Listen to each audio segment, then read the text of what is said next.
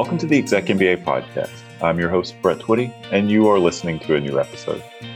On this episode of the podcast, I'm excited to share my recent conversation with Colin Wright-Pruski. Colin is a graduate in our Executive MBA class of 2021, and he and I recently connected via Zoom to talk about his MBA journey.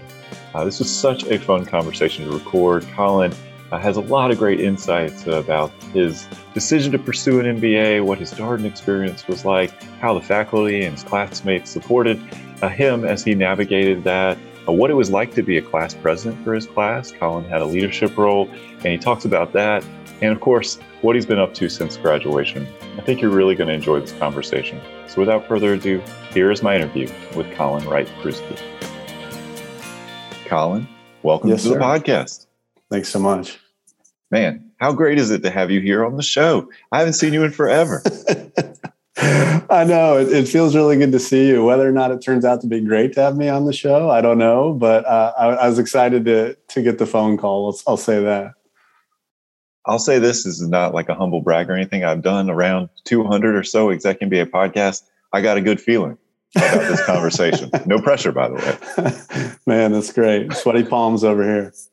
Well, I think the last time I saw you, I'm trying to cast my memory back to that day, was maybe a fall meetup for your class, formal reunion of sorts at Sands Family Grounds. There were some of your classmates there, were some faculty there. You had class sessions, and then you had a reception afterwards. It was a lovely day. I think that was the last time. Leave it to Darden to say, hey, we're going to give you some pre-work to come in for a little reunion. You know what I mean? The learning never stops. But yeah, it was awesome. I think particularly, coming out of some really deep stuff in regards to the pandemic, that time for us to be together, because many of us, were disrupted. 4 or 5 quarters into the learning experience. And so, to see each other face to face and have some of those conversations was really pretty awesome. If I remember that day correctly, Colin, and this is very on brand for you, our listeners will learn this. You ran to that event. Is that right? True story. Yes. Carried a change of clothes on my back. And the campus is only a couple miles from where I live. And some people show up on a scooter or in a lift, and I use my 2 feet or my 2 wheels now and again to get there. So it's great.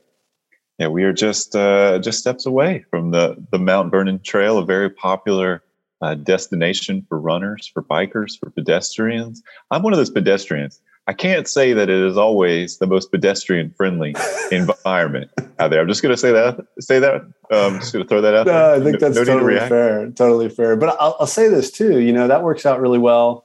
At the end of a Friday night or a Saturday after you're just kind of brain fried there up in Roslyn, and so to get out and get some fresh air and stretch. There were a lot of deep conversations had on that trail. I can promise you. It's fun to see students do things like exercise together or take these kind of decompression breaks. We had a sunrise yoga group meeting that happened this past weekend with our Executive MBA class of 2023, bright and early. I think it was 6:50 a.m. on a Sunday, but I think a solid turnout. And people enjoy doing other things during these weekend residencies than just going to class. I mean, it was a busy weekend for that class. They, on Friday night, went to the MGM casino for an NCAA watch party. Wow. And then, of course, students plan all sorts of things on their own. And then Sunday, a little bit of yoga to kick off the day. Great way to get to know your cohort. The things you choose to do outside the classroom, I think, are probably as important as what takes place in the classroom. Agreed. All right. Well, let's talk a little bit more about you. First of all, how are you doing? How are you and Dorota doing at this time? Thanks for asking. Yeah, we are mostly well. A lot of adjustment. Right after graduation for me came a new little human. We're both first-time parents. So little Charlie is in our world now, and thankfully he is thriving. I sometimes wonder, as a new parent, whether or not I truly am or not, but his little smile brings a lot of joy into our life. And we're just getting used to the new rhythms and things that go along with that. It's amazing, thinking back to what I was hoping to have in terms of free time during the program versus what exists now. And I think about some of the folks that I knew in the program that had kids while in school, and it's literally makes my brain just melt because I have no idea how people pulled some of that stuff off. It's just incredible. It is amazing. And what we always tell prospective students when they're thinking about this time management end of things is you matriculate at Darden, you look around in that room. That's 135 or so people on the first day of class. There are going to be people in that room that have far less on their plates than you do, right? It's just the nature of their lives, where they are, what they're juggling. And then there are definitely going to be people that have a lot more on their plates. Yeah. There may be a few people who find themselves, in maybe either sort of upper end of that distribution curve. But nevertheless, most people can look at somebody and say, well, maybe they don't have as much. And wow, that is incredible what that person is doing in addition to school. But it's beautiful. It's beautiful how it brings the group together, because I think people are relatively quick to identify that. And it sort of forces this idea of just being open about who we are. So I think rather than trying to kind of image manage or project, I guess you could do that. But in theory, if you're going to get the most out of the program and be able to honor your commitments to one another, you have to share some of that stuff, which is kind of part of the fabric or the secret sauce, I think, that really creates a special cohort. Absolutely. Well, tell us a little bit more about your background. What did you do before coming into Darden? Oh man, what didn't I do? I think that was one of my greatest fears in the first conversation that we had about whether or not I could get into this place. My career is non-linear, maybe compared to some. I spent time in the hospitality and restaurant business.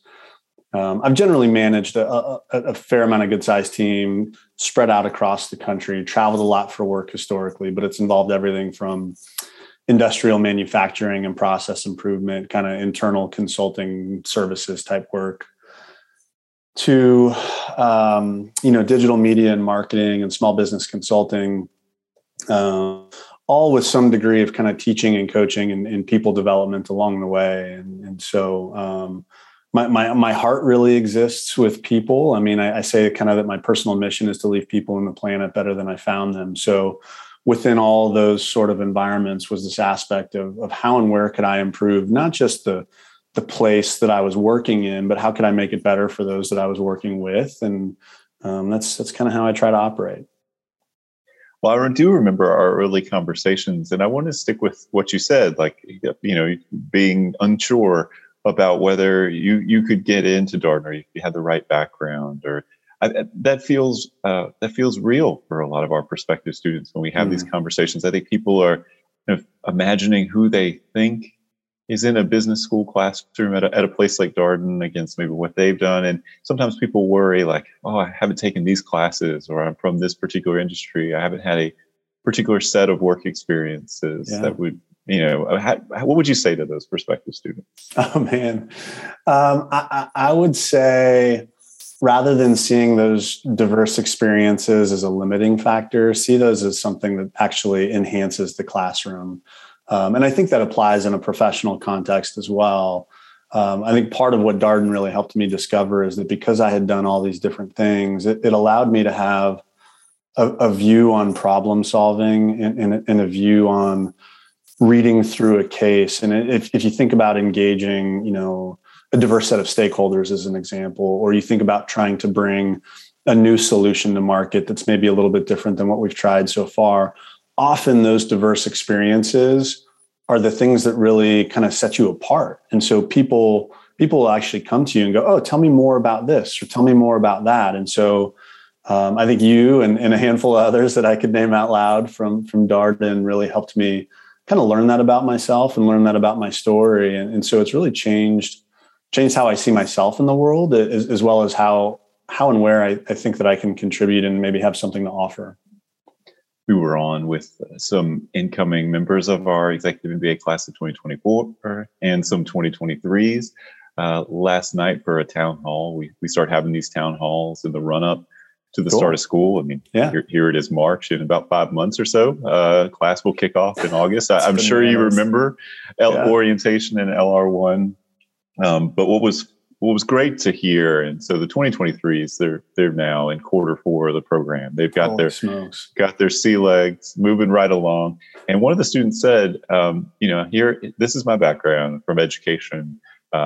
Spent my whole career in this kind of nonprofit world. You should know there is no quote unquote traditional path to Darden. And it was so, to me, it was great to hear a student verbalize that and say that, because it feels very true to the experience. We have so many different kinds of people in this classroom, and very intentionally so.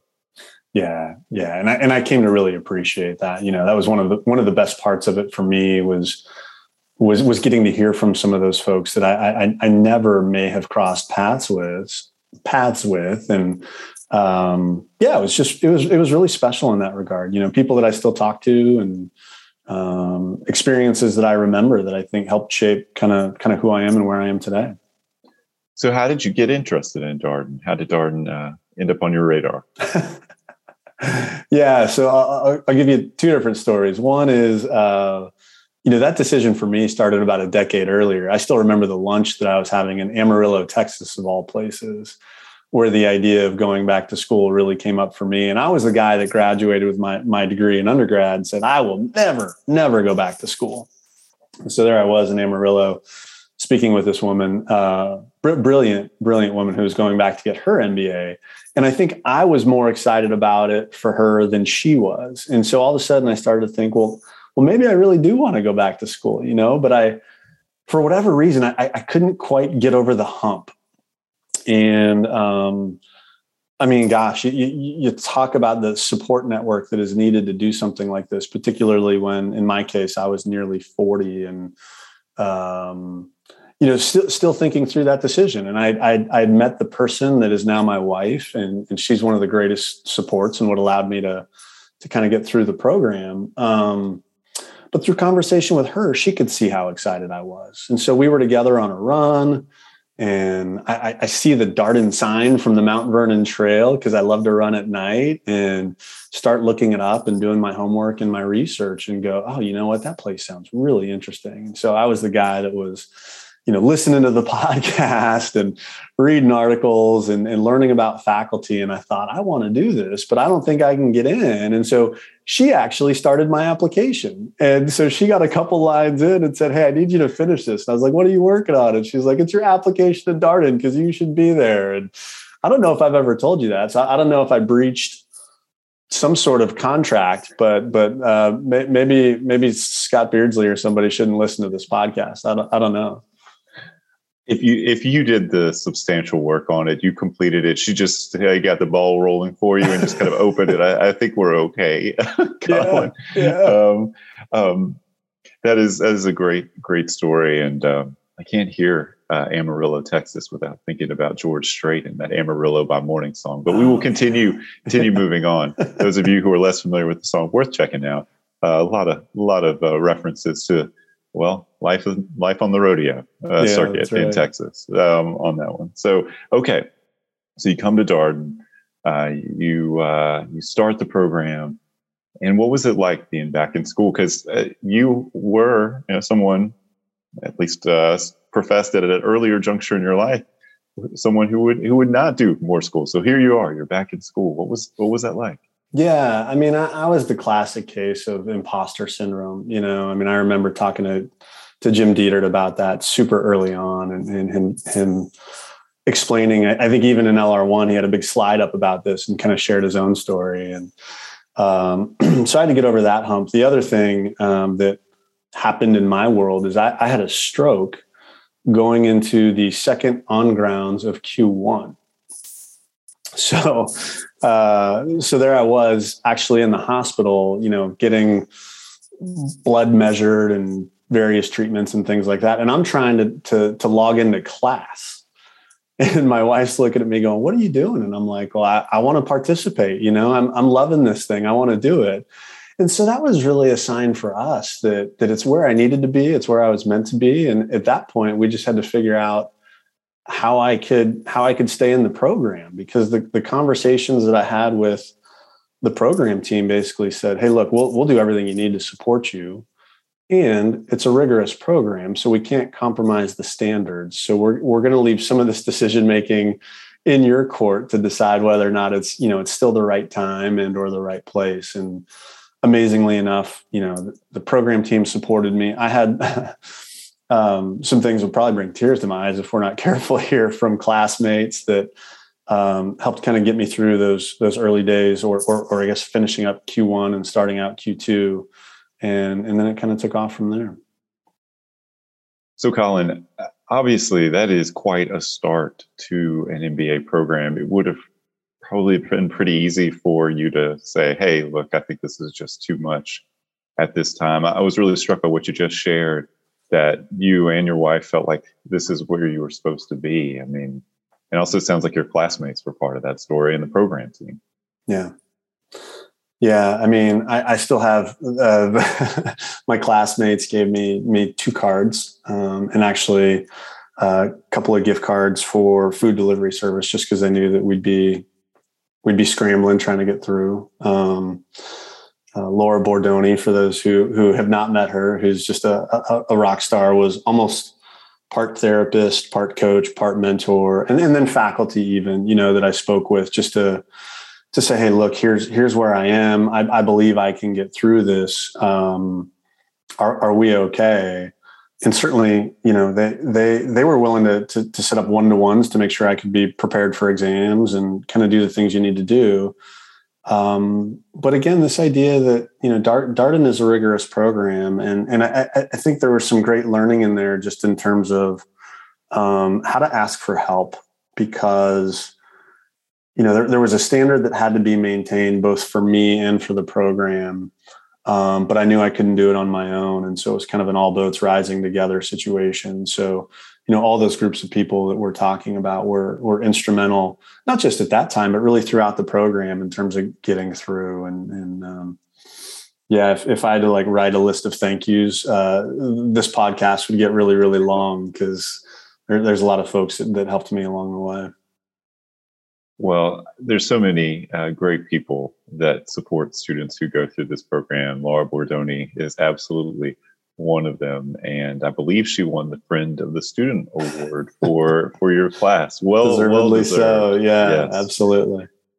Yeah, and your point about asking for help and being accepting of help in that way, we talk about this with incoming students a lot, because it's psychologically more complex than you might think it is for people who are used to having everything buttoned up and used to knowing exactly what they're doing. I think it's fair to say that it's rare for people who are in an executive MBA program like the Darden program to have a day at work where they really don't know what they're doing or have to ask for a lot of help or whatever. I mean, high functioning people, very successful people, and to be in an environment where you feel challenged, where you feel outside of your comfort zone, you may be struggling with some of that imposter syndrome. Am I supposed to be here? This kind of thing. And then to ask for help. That's not always the easiest thing. It's true. I think there's some learning that takes place in that regard. For us, I think the faculty did an amazing job of establishing norms, really each class every quarter. I mean, that's something that I was actually just reflecting on some notes about the other day, because in a professional context, I think there's some real magic to that, whether it's norms for meetings or norms with clients or what have you. And so that just became part of the ethos of our cohort, I would say. And so whether it's, classmates I can think of that had children, or another couple of people that I can think of that just had really particularly busy seasons with work. It became okay to ask for help, and B, you realized really quickly that people wanted to help. We wanted to see each other be successful, because it wasn't about one person becoming a quote unquote valedictorian. Rather, it was about seeing us all walking across that stage together and celebrating a moment. And I think that's something that's really special about this community that Darden really helps develop through the program. Yeah, the way I think about it is, you could try to do this program on your own, but why? Why would you do that? That Yeah. doesn't make sense. It's so counter to the culture and the spirit of the program. Yeah, that's right. And I think in asking for help, you learn other things about how people work. So you learn about the way that they interpreted a case, or the way that they might put together a presentation, which just adds to your tool belt. So as you're thinking about, your own portfolio or a way that you might do something differently the next go around, it becomes this kind of virtuous cycle. And I think makes you a better person. I think it makes you a better professional and really a better classmate too, because your contributions maybe become a little bit different, or you give somebody else space because you want to hear from them in the classroom. And so all that stuff really kind of goes hand in hand.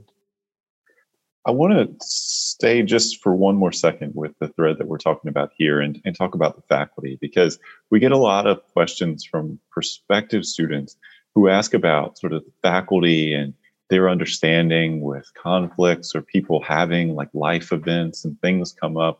And what we share is like, well, they want to work with this population of students. They're excited to work with executive MBA students, and they know how much students are doing in addition to school. And so their approach when things happen, they do walk that line of like, this is a rigorous program. There's a standard here, but there's also empathy there. What can you share a little bit more about the conversations that you had with the faculty? Because I think it's important for students to hear that. Sheesh, that's another topic that I feel like we could go pretty deep on. Because I remember reading all the awards that Darden faculty have, right? And I sitting there going, well, is this true? Is this just a marketing tool? What's the story? And I think, hard to believe, but I think the Darden faculty are maybe even better than they get credit for, particularly through the lens of what you're describing, which is this human element. And I think in the EMBA program, it's interesting because the faculty seem to really want to be a part of that program. It's not a requirement. So they understand the complexities of, managing personal life, professional life. They do it themselves. Oh, by the way, they're humans. And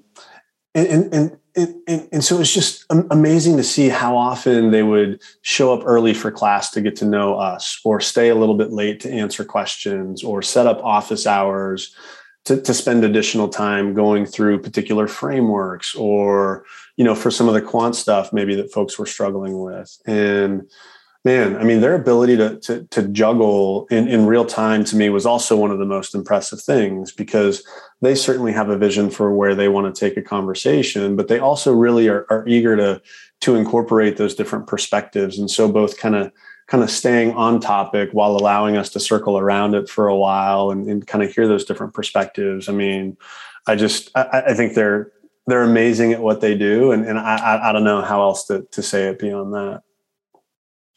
So you navigate the first couple quarters, and I guess you start to find your groove a little bit after you get through the health scare, and you kind of clear some of that. Do things start to feel normal is a strange word to use, but like whatever this new normal is for you as you do an MBA program in addition to everything else in your life, does that sound like the case? That's a great question. I think there's some element of muscle memory that creeps in there. So you have your rhythms, you start to learn, all right, what do I need to block out in my schedule, and how does that work? But along the way, Darden starts to sprinkle in these opportunities to get involved. So you've got various committees. In my case, I was a class rep, and so there were some additional kind of extracurriculars outside of things.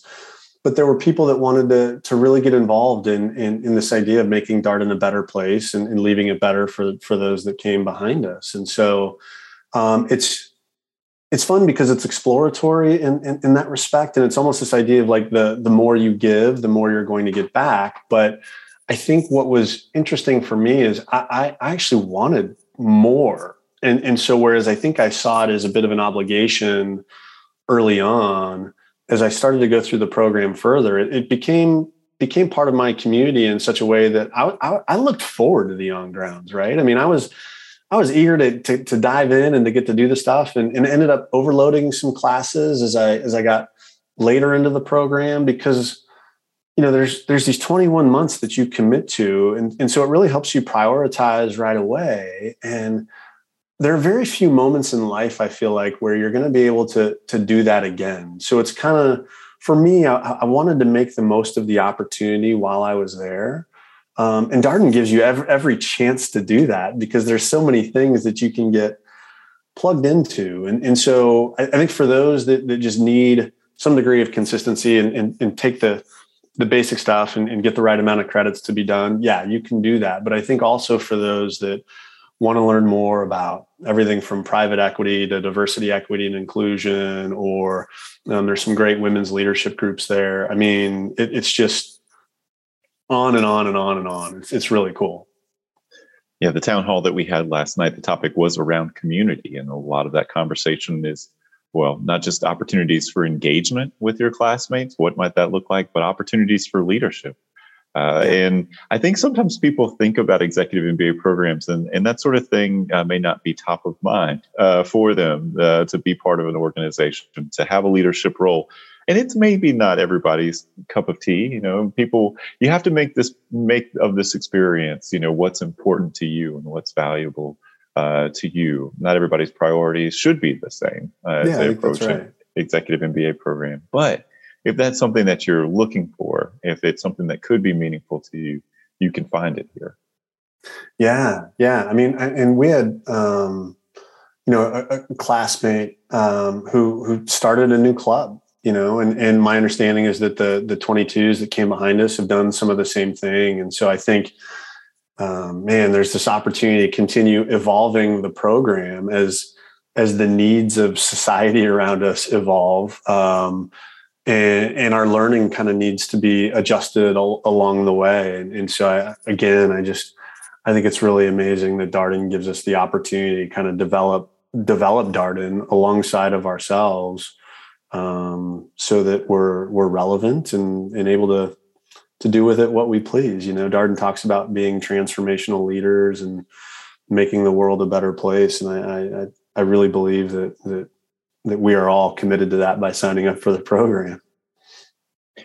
So how did you decide that you wanted to serve or to have this opportunity? It sounds like you kind of very much approached your MBA experience with this, I want to get the most out of this mentality. But how did you decide that, like, being class president, you know, putting yourself out there in that way was aligned with that goal? Oh gosh. There were a couple seeds planted. I think Darden can be sneaky in that respect, where they go, "Hey, I see something in you, maybe that you don't see in yourself." And so I had no aspirations of being involved in that, you know, before I started. But there was a particular weekend where I think we had, you know, an evening reception, and those seeds were planted. And then there was the opportunity to speak about it on a Sunday. And so I actually had a variety of conversations going into that. And I think there ended up being maybe 10 or 12 of us that just said, "Hey, you know, this is a thing that I'm interested in. If you would honor us by allowing us to serve you, the class, then, you know, I'd love to be a class rep," kind of a thing. And I remember telling Dorota that I didn't think I had a prayer, because I didn't feel like I was particularly connected in the classroom or with my classmates at that point in time. And, you know, results were announced, and I was one of the people selected. And so, you know, that was a great way to get to know people even better, you know, because I think in that capacity, you have a degree of an obligation just to listen to what it is that people need as they're going through the program and advocate for them. And so that's what we did. And it also gave me a little bit of community, because there were 3 other people, you know, Allie, Sunkett, and Justin, that I got to work with on a regular basis. I can't remember if we had like weekly meetings or every 2 weeks, or we probably adjusted it as we went through, but it was great. I mean, it was just so fun in every respect. Hard, but great. Well, I think about your class as a class that accomplished a lot, despite the fact that, you know, halfway through your program, you have this like big disruption that happens with COVID, right? So, I mean, not even halfway, right? March 2020, all of a sudden the world changes. And what had been to that point, you know, this hybrid program, 2/3 in person, 1/3 online, went at least immediately all virtual. What was that experience like? And as somebody that had that kind of role within the class as being somebody that folks look to and maybe a steady influence and a helping hand? Like, what was that like? Yeah, I mean, that was hard on everybody. There may be a few exceptions in the world, some of these really large corporations that do that contingency planning stuff. But I know I had not planned for a global pandemic. So, many of us in the class were kind of redlining a little bit. What do we do with childcare if that was in our lives? What do we do with work? We've got other people in our lives that are impacted. We had classmates that lost family members. So really, this idea of empathy was critically important for everything we did with the program at that point. But furthermore, I think an opportunity to learn at an even deeper level, in the sense that we had to get very vulnerable with one another and really try to understand what we were going through, so that as the program was trying to flex and understand what it was people needed, they could deliver while again maintaining those rigorous standards. And there was a lot of stepping on the gas and then pumping the brakes, because as you probably recall, Brad, I mean, everybody was trying to adjust on the fly. Governments were trying to adjust. We were trying to figure out what's going on with vaccines. We were trying to figure out how to get back in person, how to create a learning experience that was just as good, if not better, for everyone, while also knowing that, their schedules were likely going to be impacted. And man, it was hard, but also amazing to see within, I don't know, I'd say almost like 6 or 8 weeks, how quickly people were able to adapt and adjust.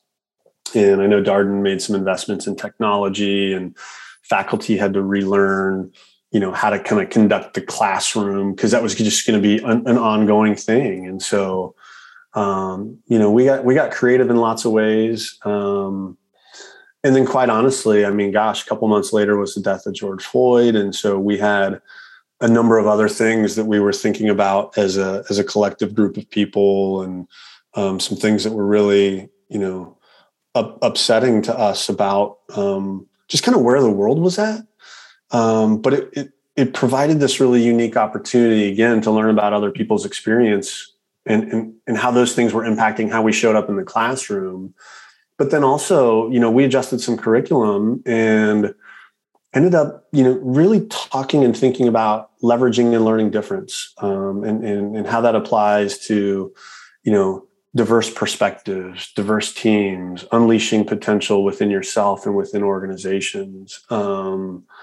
And so I think in some ways, it brought us together, because, the class of 22 absolutely went through part of that as well, but in a different way.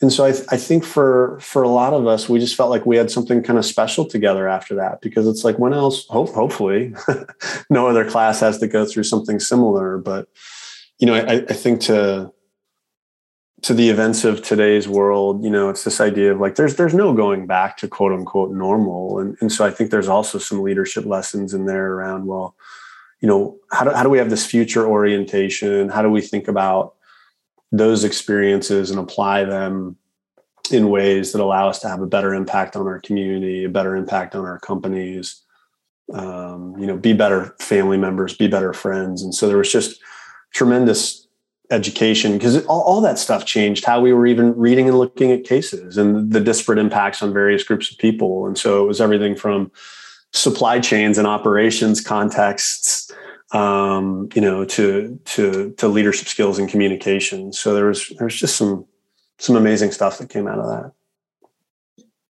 Yeah, your class, so much happened in the world while you were also in school, by the way. Yeah. And I was talking with one of your classmates, Samantha Shedd, here on the podcast. And we were running through, pandemic, George Floyd, social justice, Black Lives Matter, and sort of this awakening around, and a lot happening in conversations and dialogues in the world, which of course, very naturally, that comes into the classroom. Like Darden, you have a platform for this, but I also feel like your class did a great job of seeking additional opportunities, really pushing to say, like, how do we have more of these conversations? How do we have more of this content?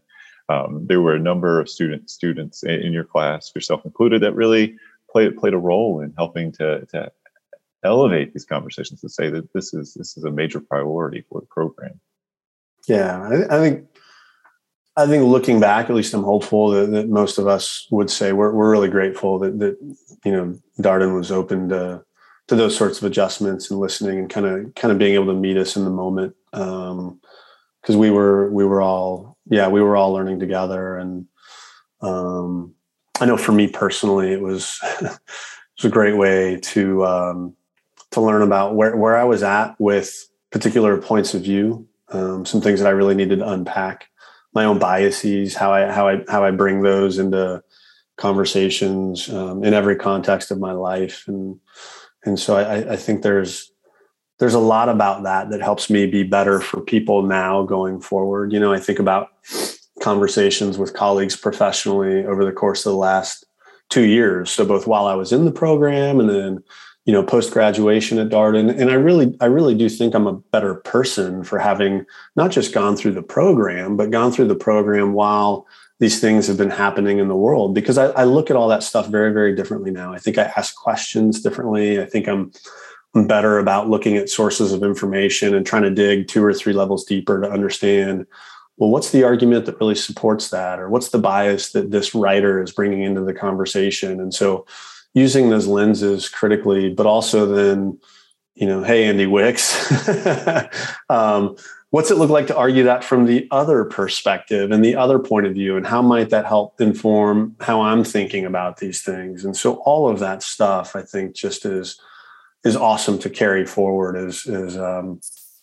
I look to build my career and seek opportunities for growth. Well, for those of you who are less familiar with Andy Wicks, first of all, you should do something about that. Andy Wicks is an ethics faculty member here at Darden, and just tremendous person. Those classes, I could always tell when someone has just had class with Andy, whether it's the business ethics class in the core curriculum or one of his electives. Because, first of all, the class spills out. Everybody's still talking about whatever they were talking about. Yeah. And you just tell, these are profound classes. I'm trying to think of the elective that he has offered for the past couple of years that have been ultimate questions. Oh my gosh. This class, man. How do I get in this class? I know, right? I can't tell you how often I think about that and where I can work in an ultimate question into a meeting or a conversation with somebody. It's great. I feel like he should get 1 cent royalty for every time that crosses my mind or a conversation. That guy should be on an island somewhere that's titled Ultimate Questions. I don't know. Can you tell us a little bit about that elective? Because it is a very, very cool class, and probably something maybe people are a little surprised to hear is in business school, but it is very relevant. But it's maybe a surprising elective. Yeah. So it's if memory serves correctly, and you should keep me honest on this, Brett, it's one of the electives that's offered later in the program. So I think it's between Q7 and Q10. And so by that time, you start to get some flexibility as a student in terms of choosing kind of your learning path. And so Ultimate Questions comes in at a great time, at least it did for me, because you really get to take a deep dive into who you are. And so, what is your purpose?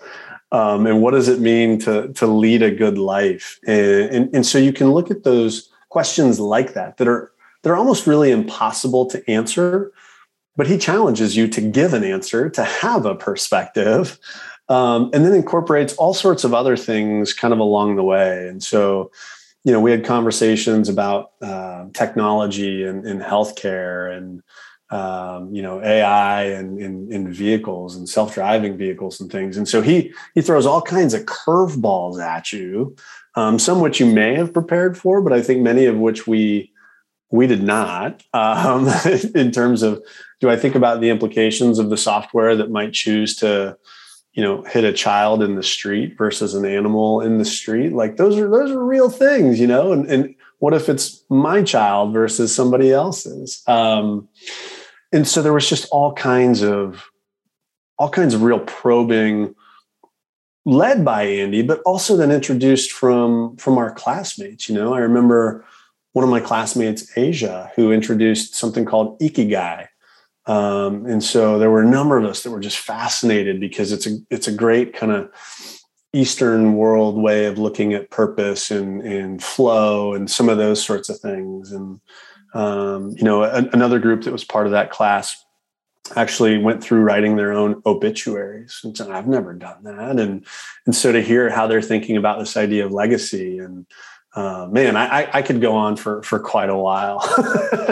Well, I wanted to give some airtime for that class because it is a really cool elective. It is one of those electives that people do really talk about because you do ask, ultimate questions, like these really, really big questions. Colin, I want to come back to something that you said previously, because when I first started here, when I was actually looking to potentially join the admissions team, I talked with a couple of alumni who I still keep in touch with, see from time to time here. That's good.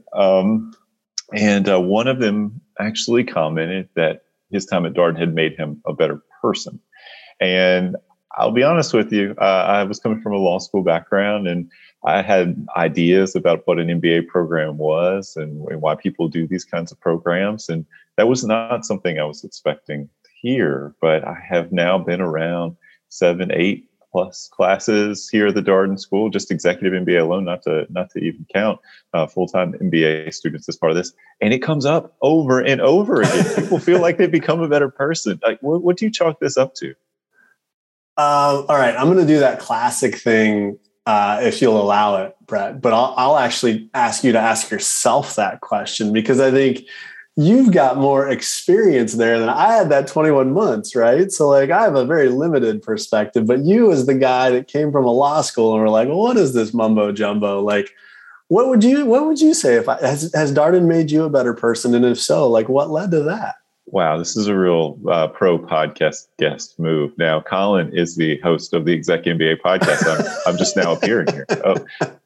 So, all right, I have a couple thoughts on this, but I want you to test. These are hypotheses, ideas that I've developed, but I would appreciate your reaction. Well, first of all, I think that there's something really profound by finding yourself in the midst of like 135 or so very talented, smart, bright, motivated people who are all kind of going through this a transformational experience. They're all very intentionally chosen this program. They're here because it is participatory. They're going to be an active participant in their learning experience. And it's not easy to find people that are kind of engaged in this kind of growth and development.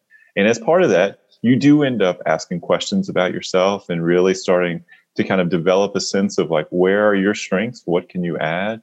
Where do other people do better than you? And how can they be helpful to you? Like your blind spots too. Mm-hmm. And so your self-awareness, if you're going about this and doing it with intention, I think your self-awareness goes up significantly. Right. Yeah.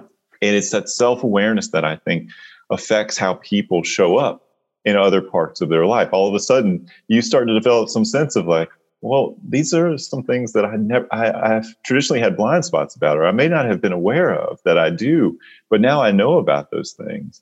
And it also, I think there's a real kind of the culture of Darden is very much around collaboration and helping and giving where you can and accepting help and being open and being vulnerable. I mean, you spoke very eloquently to the power of like letting go of whatever image you are trying to cultivate of yourself and just putting it out there and saying, this is hard for me. I'm struggling with this. This has been a tough week. Let me tell you about what's going on, because you'll find that there's a lot of other people on the other end. And I think really rich relationships, I think really, really strong kind of interpersonal dynamics are rooted in that sort of self-awareness and the willingness to be vulnerable with each other. And I think that's something that students here have a lot of practice with, and they're able to do it in a safe environment where everybody is learning and growing together. Yeah. So that those are my working hypotheses, at least to this point.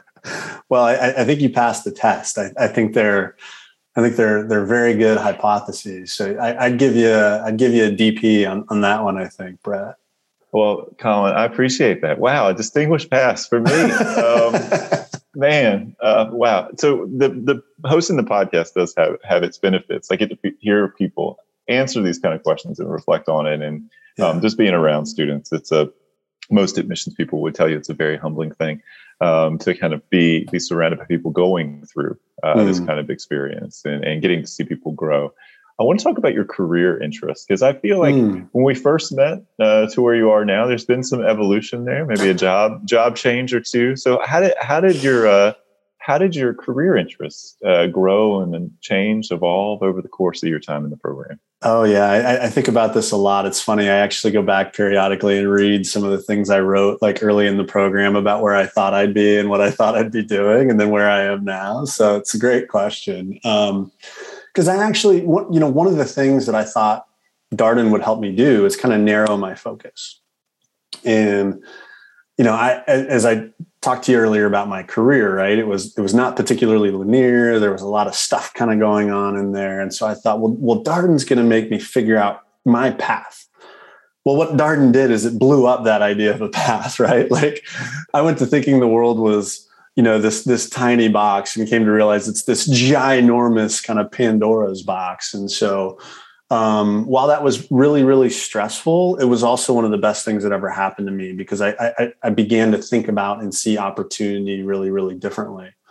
But Darden also does a great job of forcing you to reflect on who you are, both what you want to do, but particularly like why you want to do it. So it again kind of forces you to go a few levels deeper. And what I realized is consulting was going to be a great way for me to do some of the things that I wanted to do, which is, transform organizations from the inside out, really embrace this idea of business being a force for good. And so I thought if I could both work with leadership team members, but organizations themselves on things like their business model and their people model and, how they think about things like DE&I and ESG and, some of the other things that the world is talking about quite a bit right now, given current context. What sort of impact could I have? So I have entrepreneurial ideas and endeavors and things that I even gave pitches about while I was at Darden. But when I stepped back, it was like, well, if I do my own thing, I can have this minimal impact. But if I go this other direction, which is what I'm doing now, and then management consulting, I felt like my impact could be much larger.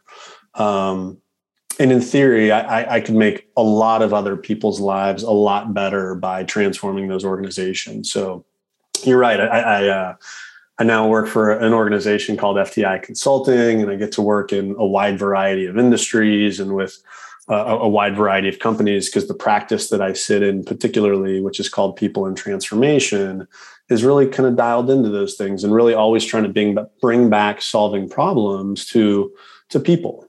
How does it impact the people? How might they do their work a little bit differently so that they can make the organization a little bit better?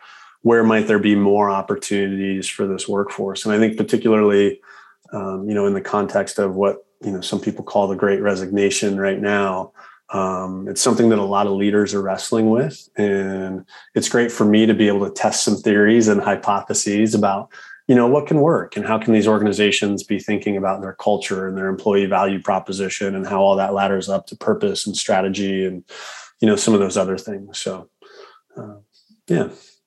Well, I appreciate your point around self-discovery and how that this experience is not about narrowing at all. It's about widening. And all of a sudden you meet people who said, I know exactly what I want to do. When they're going through the recruitment process and process of applying and pre-matriculation to, well, funny that you should ask. I'm now exploring a few things, including an industry I knew nothing about before, but I've been having some conversations. We took a class, I read a case, networked with an alum, and now I'm thinking about a completely different career path. And totally. That's the beauty and the benefit of the program. The way that I described it, and if you like this, you're welcome to use it at some point. I'm not saying it's any good, but the way that I described it is like somebody was giving me a gift card, right? And so I was thinking that Darden would give me like one store to go shop in, and I'd be like, oh, I'll be able to just walk in and spend it and walk right out, right? Well, no, somebody gave me a gift card, and then Darden gave me like, I don't know, the largest shopping mall in the world. and I'm looking at 1,000 or more stores, and I'm like, I have no idea even where to begin or what I'm supposed to be shopping for right now. So, there you go. Well, that's great. An incredible career team of people who are there, and you get to take courses like the professional advancement course. Obviously, you also have classmates who are all doing interesting things, and a very live network of people for you to tap into, not to mention the Darden Alumni Network. Well, Colin, I got a couple questions for you as we wrap up here. First of all, What are you looking forward to in the months ahead? You got anything on the horizon? My mother turns 80 this year. I don't know if she appreciates me naming that out loud. Sorry, Mom. But for that, we are taking a family vacation. And I honestly can't remember the last time that like my sister or my nieces, like all of us are kind of going to be together in the same place. So really excited about that in July. And what else? Oh, I got a bicycle. My wife gave me a bicycle for our anniversary. And so I now get to commute to work on two wheels, which is one of my favorite things in the world to do. I don't know that I love riding in DC. I'm still kind of figuring that out. But man, going from riding a little bit in some rough wintry weather to doing more of that in the spring and summer, I'm excited about that. So those would be my top two right now. Well, that's great. And I always appreciate a mom shout out here on the podcast. So, and congratulations on the bike. Yeah, you're right. Biking in DC is, fair to say, an acquired taste, and please be vigilant out there on the streets. Yeah. Well, last question. We asked the same last question of all of our guests here on the podcast. Wonder if there's a piece of advice you would share with our prospective student listeners. And I readily acknowledge that there has been a tremendous amount of advice already dispensed on this podcast, but maybe a final word here. Sure. I mean, I think it's similar advice to what others probably are sharing consistently along the way, which is like, if you're at all on the edge for doing this, right? Like if you're the person that's out there and going, I kind of wanna, but I'm not sure, I would say, go do it. Figure out like what you need to do to get off of that seat and just dive right in. And I think you'll be amazed once you get there at the levels of support that lift you up. And as you said, really do make you a better person, because I think you realize how doable these really audacious goals are, which I would argue like a Darden MBA is a really audacious goal, but it's actually really doable if you're just willing to make that commitment. And that's obviously a very powerful thing for people psychologically. I see so many graduates who have this kind of framework now. Well, I did that, and that was really hard, but I have a Darden MBA now. What else can I take? Totally. What else? Yeah, that's exactly right. Yeah. Well, Colin, always a pleasure hanging out with you. Great to see you. You too. So glad, excited for everything that's happening. I haven't seen you since your new job, so congratulations. Yeah, thanks. Thanks. It's an exciting time. And thank you for sharing your story and your experiences with our listeners. No, you bet. Thanks for having me. And that was my interview with Colin Wright-Pruski, a graduate in our Executive MBA class of 2021. As always, if you have any comments, suggestions, requests, anything you'd like for us to cover here on the podcast, we're all ears. We can be reached at exec, that's EXEC, MBA at darden.virginia.edu. Until next time, stay safe, be well, and thanks for listening.